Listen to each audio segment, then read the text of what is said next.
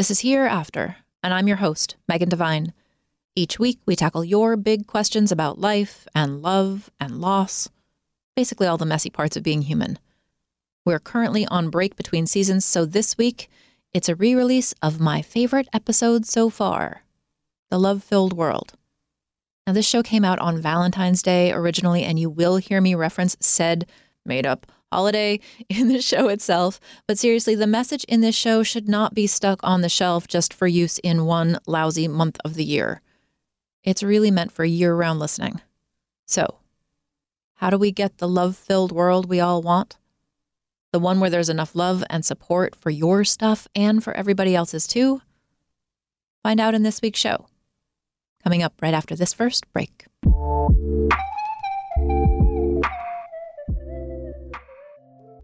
Grand Canyon University, an affordable private Christian university, is one of the largest and fastest growing universities in the country, offering more than 270 programs online. In addition to federal grants and aid, GCU's online students received nearly $130 million in institutional scholarships in 2022. Find your purpose at Grand Canyon University. Private, Christian, affordable. Visit gcu.edu/myoffer to see the scholarships you may qualify for. We started talking about this incident. Drugs and officials cover up. You couldn't believe it. From iHeart Podcasts. It's like the police knew who he was before they got here. A story about money, power, and corruption. The medical school dean at USC was leading a secret double life. She's breathing right now? Yes, she's absolutely breathing. I'm a doctor, actually. There's no way that guy's a doctor. I'm Paul Pringle, and I'm an investigative reporter for the LA Times.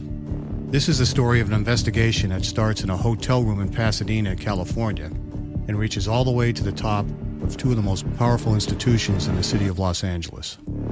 When people fall in line, they fall in line. Looking back, I realized, everyone knew. This is Fallen Angels, a story of California corruption. We're always going to have predators. It's the good people who stand by and do nothing that allow them to flourish. Listen to Fallen Angels, a story of California corruption on the iHeartRadio app, Apple Podcast, or wherever you get your podcasts. Something that makes me crazy is when people say, well, I had this career before, but it was a waste. And that's where the perspective shift comes, that it's not a waste, that everything you've done has built you to where you are now. This is She Pivots, the podcast where we explore the inspiring pivots women have made and dig deeper into the personal reasons behind them. Join me, Emily Tish Sussman, every Wednesday on She Pivots as I sit down with inspiring women like Misty Copeland, Brooke Shields, Vanessa Hudgens, and so many more. We dive into how these women made their pivot and their mindset shifts that happened as a result. It's a podcast about women, their stories, and how their pivot became their success. Listen to She Pivots on the iHeartRadio app, Apple Podcasts, or wherever you get your podcasts. Before we get started, one quick note. While I hope you find a lot of useful information in our time here together, this show is not a substitute for skilled support with a licensed mental health provider or for professional supervision related to your work. Hey friends, it is time for February's made-up holiday. Whether you celebrate Valentine's Day or not, all that gushy pink love imagery is pretty inescapable. Now, disclosure for me, bit of a weirdo, but February 14th is a children's holiday. My mom loved any excuse to give us little presents, and Valentine's Day was no exception. I associate it with childhood. Bulk packs of cartoon Valentine's Day cards, cupcakes for class, that sort of thing. I can totally see like those mid-'80s cartoon Valentine's school packs. Anyway, dating myself as I always do. As with most commercial holidays, I honestly wouldn't notice Valentine's Day as a grown-up if it weren't for social media and advertising and my Netflix queue. But here we are. It's February 14th. I do know what day it is. It's a day assigned to love. And since we've already got this date assigned as something special, I would personally like to claim February 14th not for romance, but for all love. Just capitalize on that love element. A day to claim love wherever and whenever it can be found. I mean, if we've got a day dedicated to love already, let's make it a real sacred occasion, one that helps create the love-filled world we all want. That is a tall order, so how are we going to do that? I have given it some thought, and I have a plan. Now, grief is part of love, so of course we are going to talk about grief today. No surprises there. I can make anything about grief, everybody. We're also going to talk a little bit about navigating clinical concerns as they relate to love, and we're going to throw in a little bit of social justice here too, because what is justice but love in action? Ta-da! We have got an episode suitable for February 14th, and we won't even need conversation hearts to do it. Although I really like conversation hearts, especially the purple ones. Do not at me. The purple ones are delicious. Okay. Listener question number 1, everybody, to get us into this big, messy juggernaut of love. So this listener wrote, I work with a lot of clients in the middle of divorces and other separations. I also have a few clients whose partners died, so I get to hear both kinds of loss, death and divorce.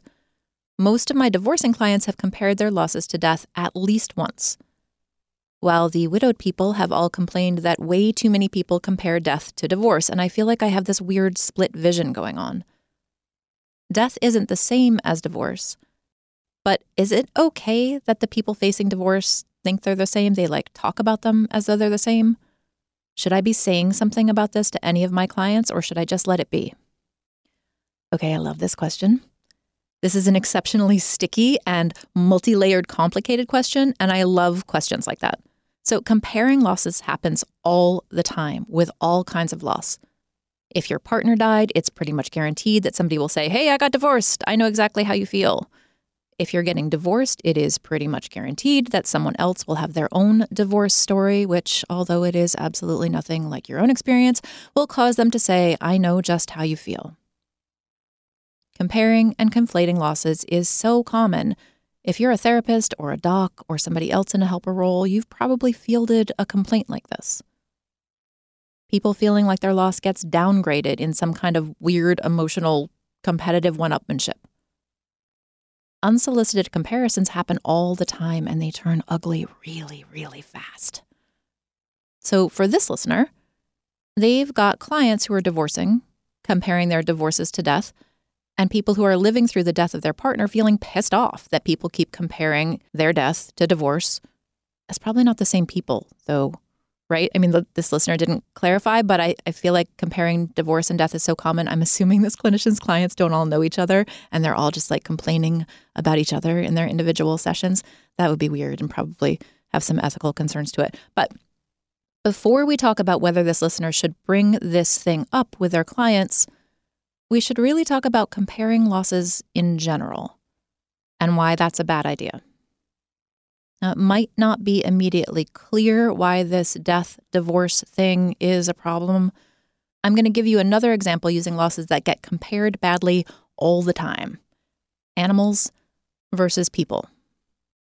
So let's say that you learn that a colleague's baby died at 39 weeks with no known cause, and you want to comfort them. You want to let them know it's okay to feel sad, help them feel less alone, all the good, supportive person things. So you say, I know exactly how you feel. My dog died a few years ago and it was awful. Okay. So for the person whose baby just died, they don't hear that comment as supportive. They hear that your dog is just as important as their child. I will tell you that dog-baby comparisons are never going to turn out okay, ever.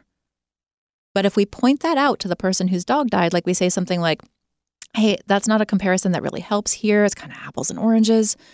The person who's grieving the loss of their dog gets defensive. Wait a minute. You're saying that the loss of my dog isn't as important as their baby and my dog was my family. How dare you say my loss wasn't important? Do you see how terrible this gets in less than a minute? Whenever I describe this, I see that old Bugs Bunny cartoon where somebody pulls out a gun and the other one pulls out a bigger gun and then a bigger gun and a bigger, it just gets bad fast. The death of a pet is an undervalued, frequently dismissed, even ridiculed loss.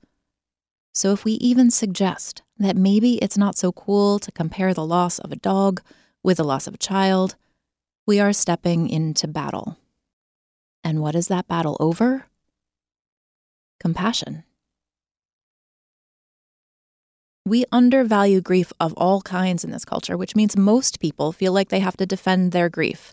And by grief here, I mean all of it. Everyday stressors, divorces, breakups, death of humans, death of not humans, job loss, illness, injury, all of it.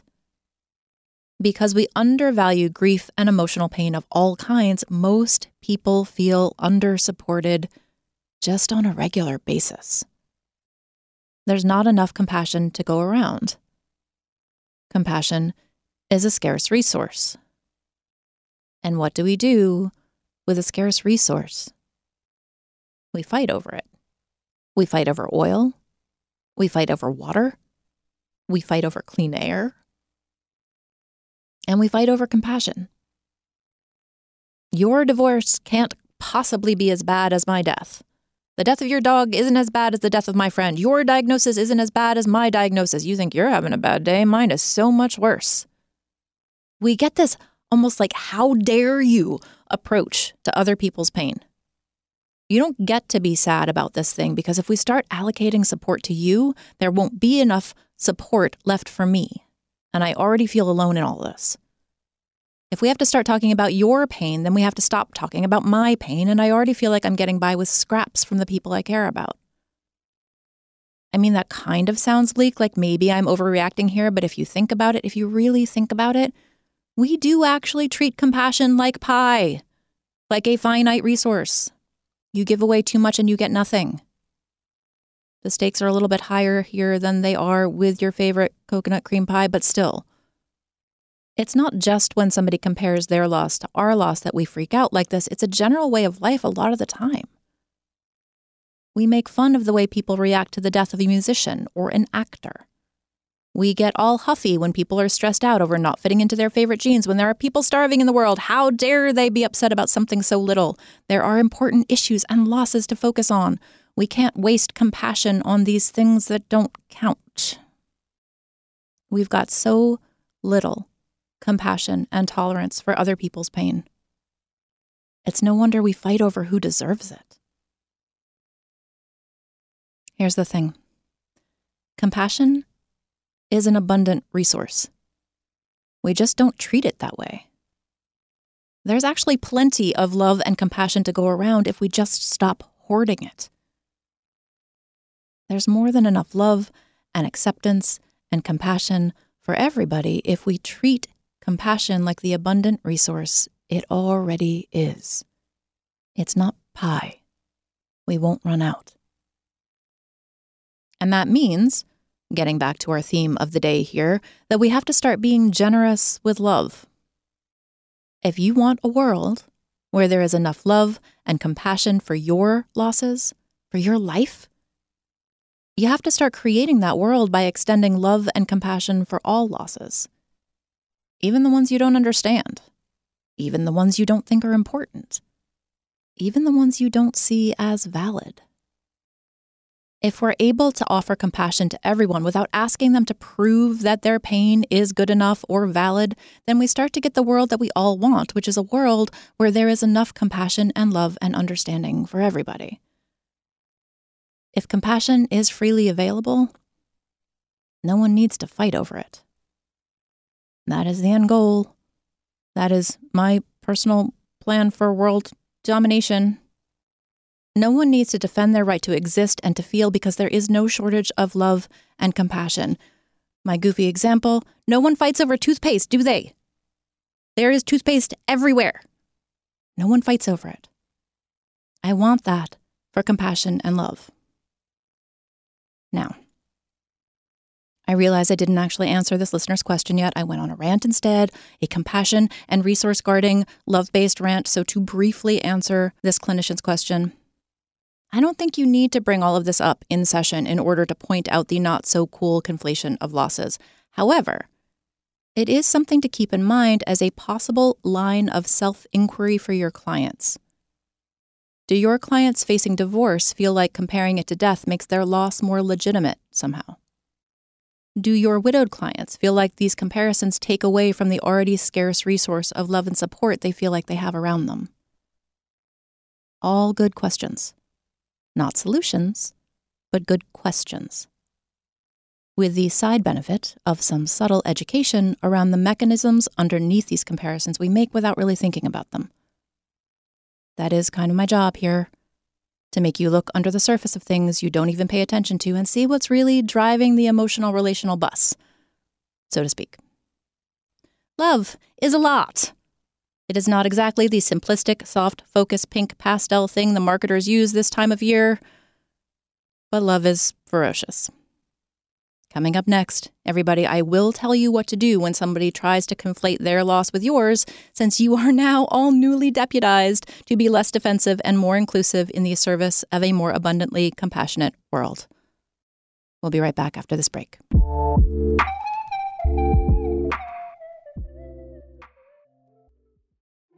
We started talking about this incident. Drugs and officials cover up. You couldn't believe it. From iHeart Podcasts. It's like the police knew who he was before they got here. A story about money, power, and corruption. The medical school dean at USC was leading a secret double life. She's breathing right now? Yes, she's absolutely breathing. I'm a doctor, actually. There's no way that guy's a doctor. I'm Paul Pringle, and I'm an investigative reporter for the LA Times. This is the story of an investigation that starts in a hotel room in Pasadena, California, and reaches all the way to the top of two of the most powerful institutions in the city of Los Angeles. When people fall in line, they fall in line. Looking back, I realized, everyone knew. This is Fallen Angels, a story of California corruption. We're always going to have predators. It's the good people who stand by and do nothing that allow them to flourish. Listen to Fallen Angels, a story of California corruption on the iHeart Radio app, Apple Podcast, or wherever you get your podcasts. Something that makes me crazy is when people say, well, I had this career before, but it was a waste. And that's where the perspective shift comes, that it's not a waste, that everything you've done has built you to where you are now. This is She Pivots, the podcast where we explore the inspiring pivots women have made and dig deeper into the personal reasons behind them. Join me, Emily Tish Sussman, every Wednesday on She Pivots as I sit down with inspiring women like Misty Copeland, Brooke Shields, Vanessa Hudgens, and so many more. We dive into how these women made their pivot and their mindset shifts that happened as a result. It's a podcast about women, their stories, and how their pivot became their success. Listen to She Pivots on the iHeartRadio app, Apple Podcasts, or wherever you get your podcasts. Hey, my name's Jay Shetty, and I'm the host of On Purpose. I just had a great conversation with Michael B. Jordan, and you can listen to it right now. Michael is known for his performances in both film and television. His breakout role was in Fruitvale Station, playing Oscar Grant, which earned him widespread praise and numerous award nominations. His portrayal of Killmonger in Marvel's Black Panther, one of my favorites, further solidified his status as one of Hollywood's leading actors, earning him widespread acclaim for his complex and compelling performance. In our conversation, Michael really opens up. You're going to love listening to it, and I can't wait for you to check it out. The closest to getting what you want is always the hardest. It's always the feeling when you're getting ready to, people give up right before they get what they've always wanted to get. People quit. Listen to On Purpose with Jay Shetty on the iHeartRadio app, Apple Podcast, or wherever you get your podcasts. Welcome back, friends.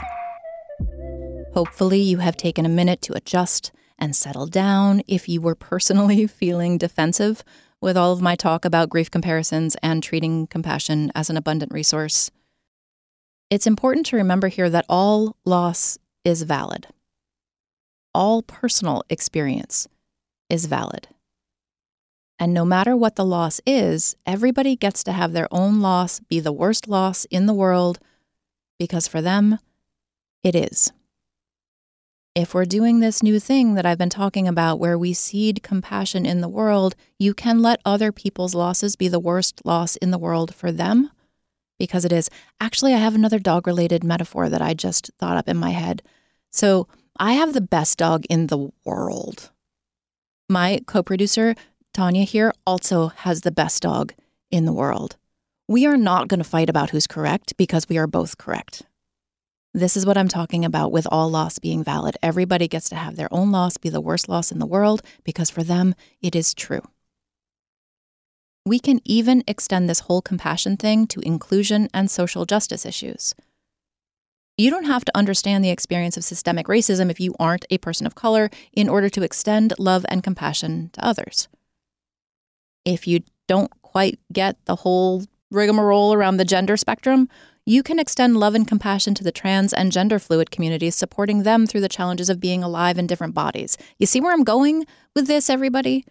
If you hoard compassion, you get a world of scarcity where you are always on the lookout for wasted support, wasted in air quotes. You're always on the lookout for inappropriate uses of compassion just to ensure there's enough left over for you. There will never be enough in that kind of world. You'll always end up insisting that somebody else should be left out. We have to compete like that when there can only be one winner. One winner of the Love and Support Prize. That is a small and ungenerous world to live in, everybody. If you want a beautiful world where compassion is everywhere and you get to have enough for your own needs, where your own compassion cup runneth over, you have to help build that world. You have to treat compassion like the abundant resource it is and share it widely. Broadcast that stuff like frog eggs, like more than enough to ensure the continuation of the species. You don't have to agree with somebody in order to believe in their right to love and care. It sounds pretty woo-woo, but compassion actually is an expandable resource.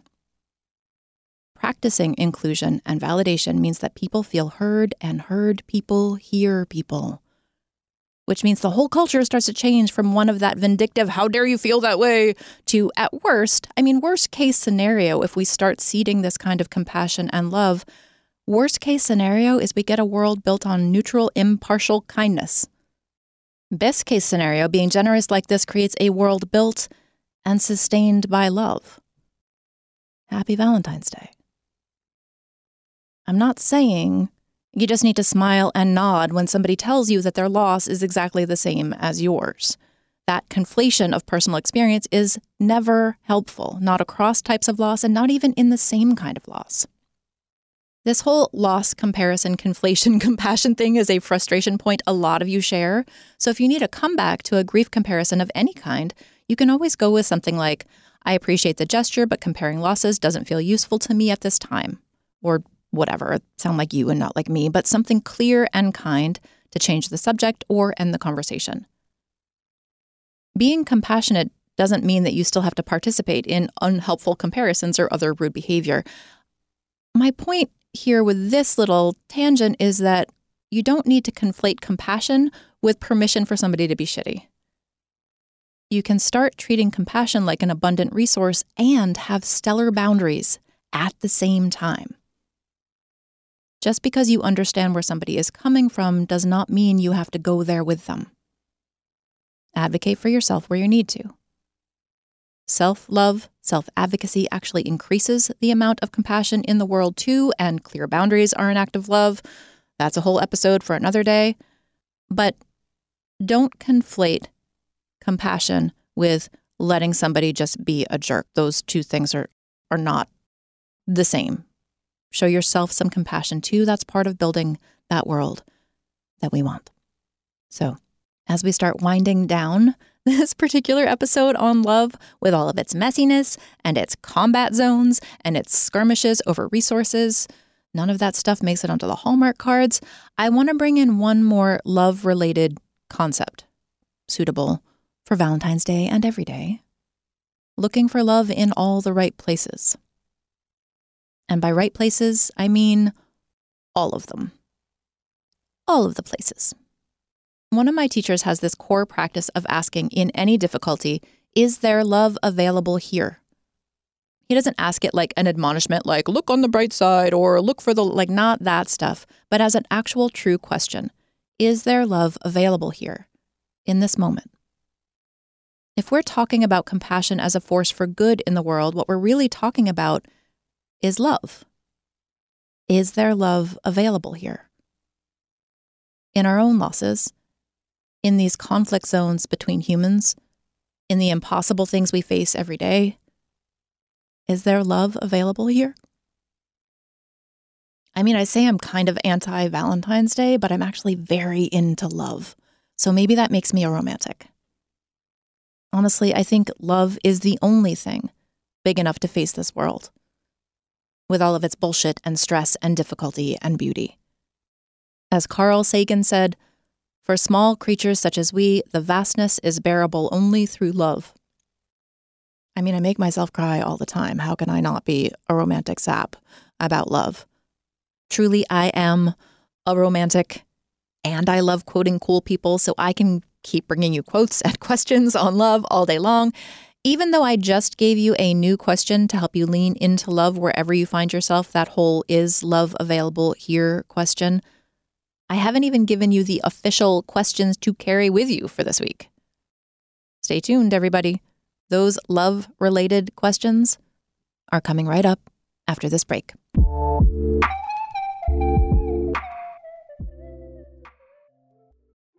We started talking about this incident.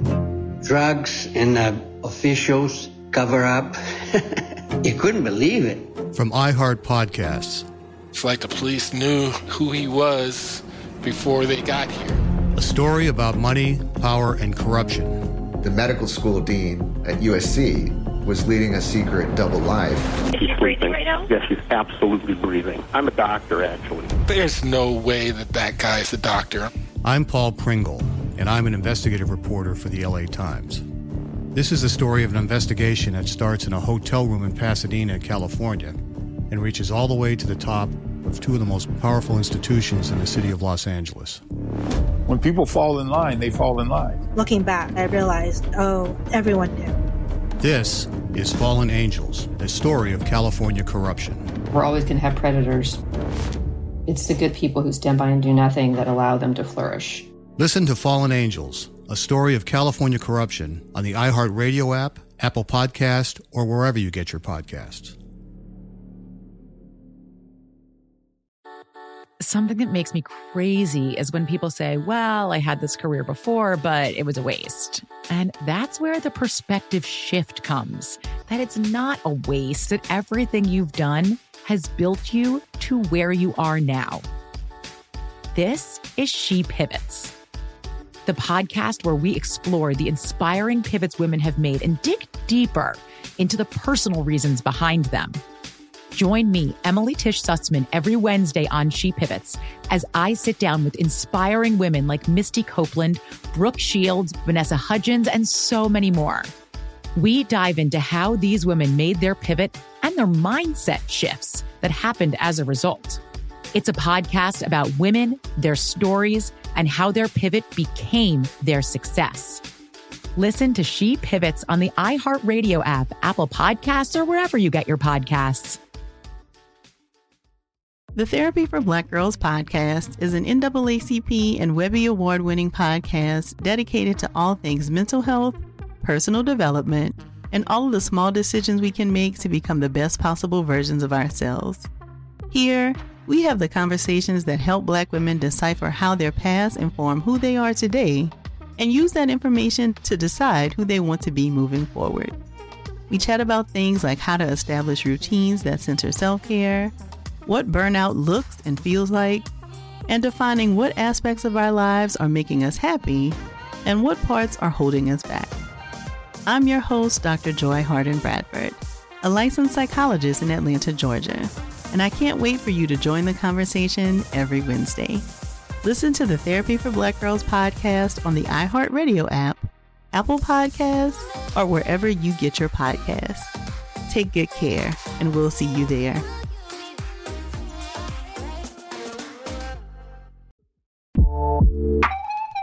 Each week, I leave you with some questions to carry with you until we meet again. It's part of this whole "this weird stuff gets easier with practice" thing. This week, where is the love? For your homework this week, or your practice, if you'd rather not think about it as homework, you're not getting graded, seed some love in the world. Like, it doesn't always have to be this grand gesture, this building the whole world we want thing, even though I just talked that up for the last 25 minutes. Like, it doesn't have to be the grand gesture. What small actions can you take this week to make the world the kind of loving, inclusive, supportive place you want to live in? If you're stuck, think about what you want for yourself and then go give some of that to the world. Acknowledge somebody's sadness. Acknowledge somebody's recent accomplishments.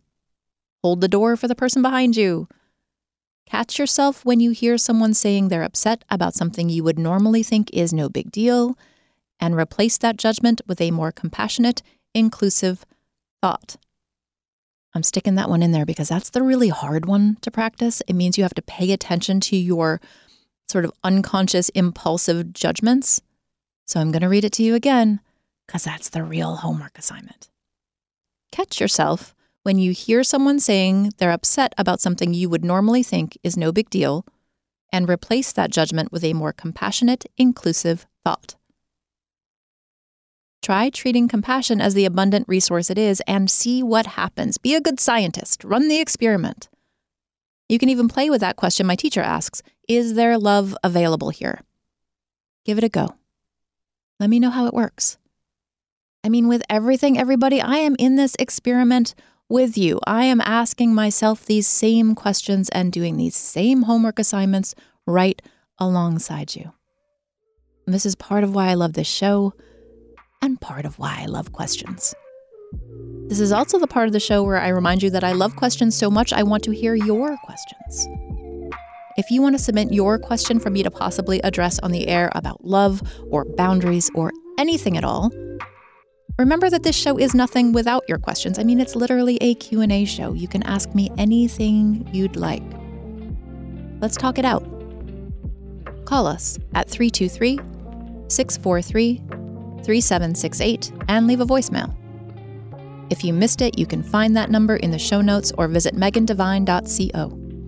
If you'd rather send an email, you can do that too, right on the website, megandevine.co. We want to hear from you. This show, this world, needs your questions. Together we can make things better, even when we can't make them right. You know how most people are going to scan through their podcast app looking for the next thing to listen to, and they get to the show description for Hereafter and think, I don't want to talk about that stuff? This is where you come in, my friends. Your reviews let people know it really isn't all that bad in here. We talk about heavy stuff, sure, but it's in the service of making things better for everyone, so everyone needs to listen. Spread the word in your workplace, in your social world, on social media, and click through to leave a review. Subscribe to the show, download episodes, listen to the back catalog, and send in your questions. Want more Hereafter?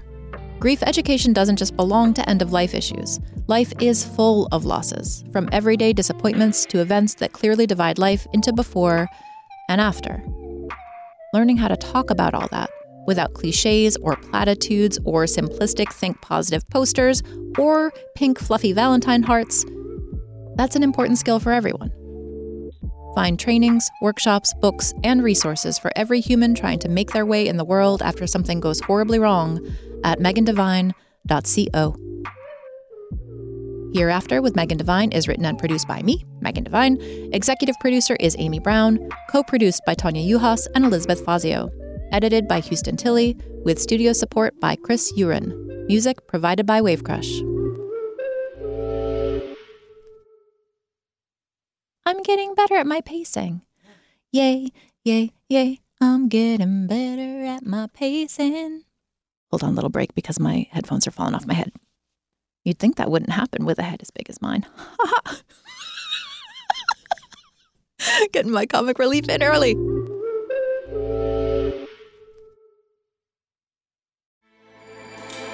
With everything you have on your plate, earning your degree online seems impossible. But at Grand Canyon University, we specialize in helping you fit a master's degree in education into your busy day.